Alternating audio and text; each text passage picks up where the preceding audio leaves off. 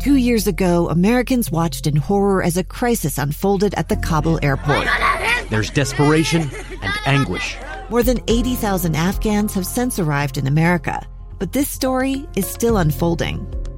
I'm Andrea Smartin. In my new podcast, Stranger Becomes Neighbor, we'll find out what happens to these new arrivals in our communities. Who would help our newest neighbors? Follow us at kslpodcast.com, Apple Podcasts, or anywhere else you listen. Inside Sources. Inside Sources. Utah's source for exclusive access and insights behind the news. Here's the opinion page editor of the Deseret News, Boyd Matheson, on KSL News Radio 102.7 FM and 1160 AM. Welcome, everyone, to Inside Sources here on KSL News Radio. It is great to be with you today. I am Boyd Matheson, opinion editor at the Deseret News, and as always, we got a lot of ground to cover on the fastest 60 minutes of radio as we attempt to slow things down just a little bit, help you divide the rage from the reason, and there's always a lot of that. We're going to try to elevate the conversation, connect the dots, and help you make the news make sense today. And as I said, there is so much of it, including breaking news.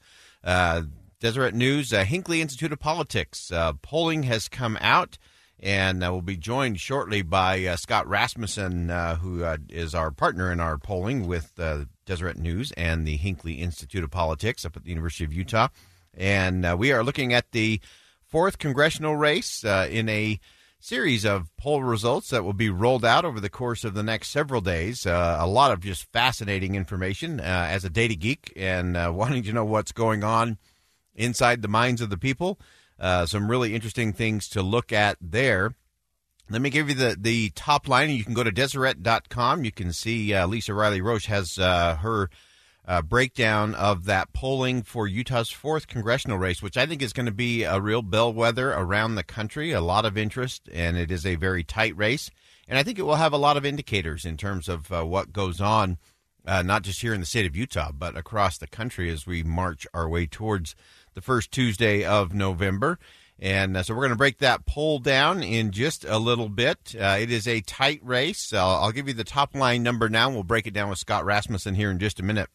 The top line results are Ben McAdams is at 45%, with Burgess Owens at 41%. Very important to note, these are likely voters.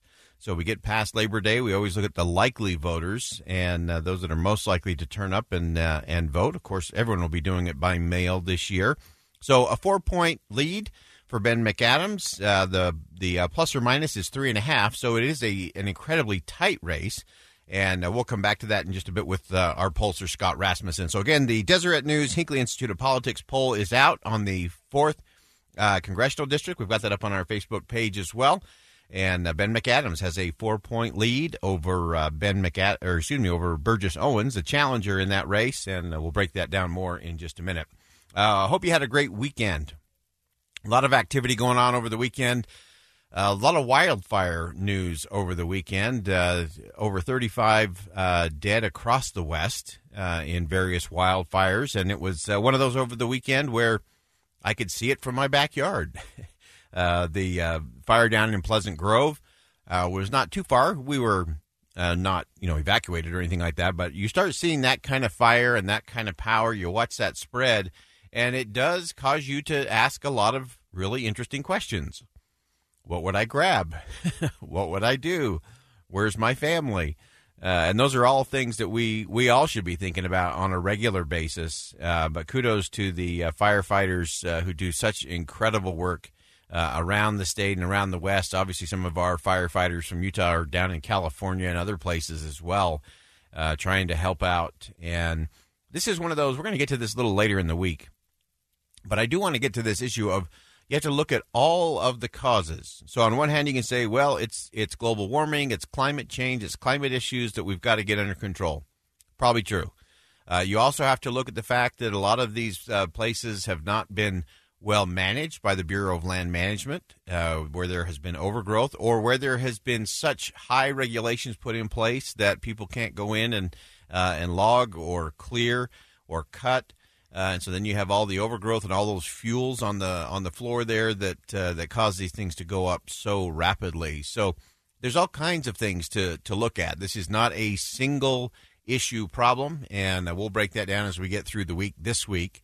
Also, just wanted to note this week, tomorrow, of course, is the official opening of the new Salt Lake International Airport.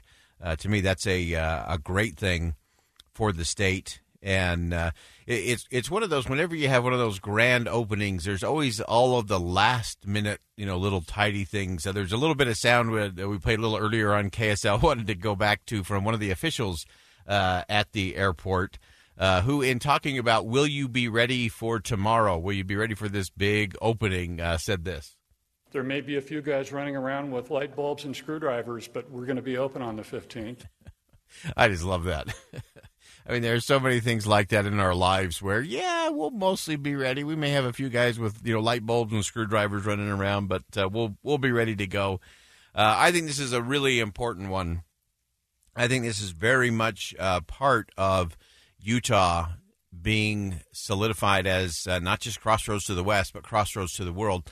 And we've talked about this. Some people have questioned, opening a new international airport in the middle of a pandemic. I can't think of a better time. There really isn't a better time. In fact, if you look at it historically, most of the great breakthroughs, most of the great companies we talk about today as being incredibly successful were all started in really horrible times. They were started in pandemics. They were started in economic downturns. They were started during the Depression.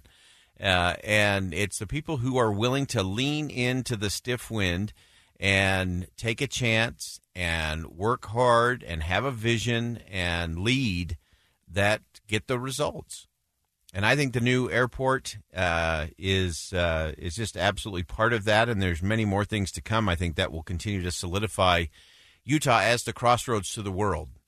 Moving out of the pandemic, moving into 2021, 2022, I think you will see Utah really thriving as an international spot in a way we can't even imagine at this point. And so that will continue to roll.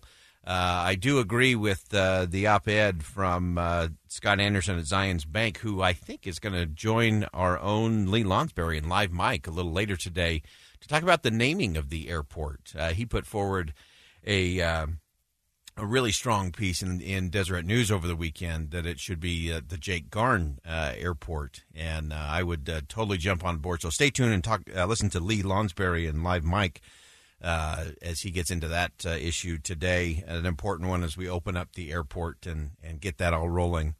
On the political front, on the national scene, of course, I think things nationally are heating up as bad as the fires are in California and here in Utah and other places. The rhetoric seems to keep bumping up a notch or two. President Trump over the weekend held a indoor rally for the first time in 3 months down in Las Vegas, and here's what he told the people there. Tell your governor to open up your state, by the way. Open up your state. A great gentleman who owns this building said, you know what they're doing is really unfair. You can use my building. Don, I want to thank you. Don. Of course, the president immediately came under criticism for having an indoor rally, violating the state's particular rules there in Nevada. And so the criticism from the Biden campaign and others went like this. The Biden campaign blasted President Trump for holding an indoor rally with thousands of people Sunday night in Nevada, calling it a super spreader event and saying the president doesn't care about curbing the coronavirus and protecting his supporters. Team Biden insists they're campaigning safely and listening to public health experts. All right, that's Karen Travers from ABC. So obviously the rhetoric's going to go back and forth. I think both campaigns are going to have to be very careful as they move through the fall campaign season in terms of what they do, how they do it, what the messaging is.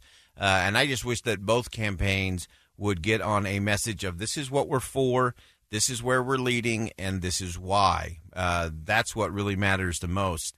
Had the opportunity to be on Studio 5 with KSL's Brooke Walker last week, and we talked about 5 questions everyone should ask themselves, not the candidate. And again, it doesn't matter if you're talking about a president or a local mayor or county commissioner race, whatever it may be, the governor. you should ask yourself some important questions. You can check that out on our Facebook page as well. So lots to come in terms of the politics. We're going to go ahead and step aside for a quick commercial break. We'll keep the heat on and moving. Up next, pollster Scott Rasmussen joins us to break down the Deseret News Hinckley Institute of Politics poll on Utah's 4th Congressional District. It's going to be a hot one. Stay with us on KSL.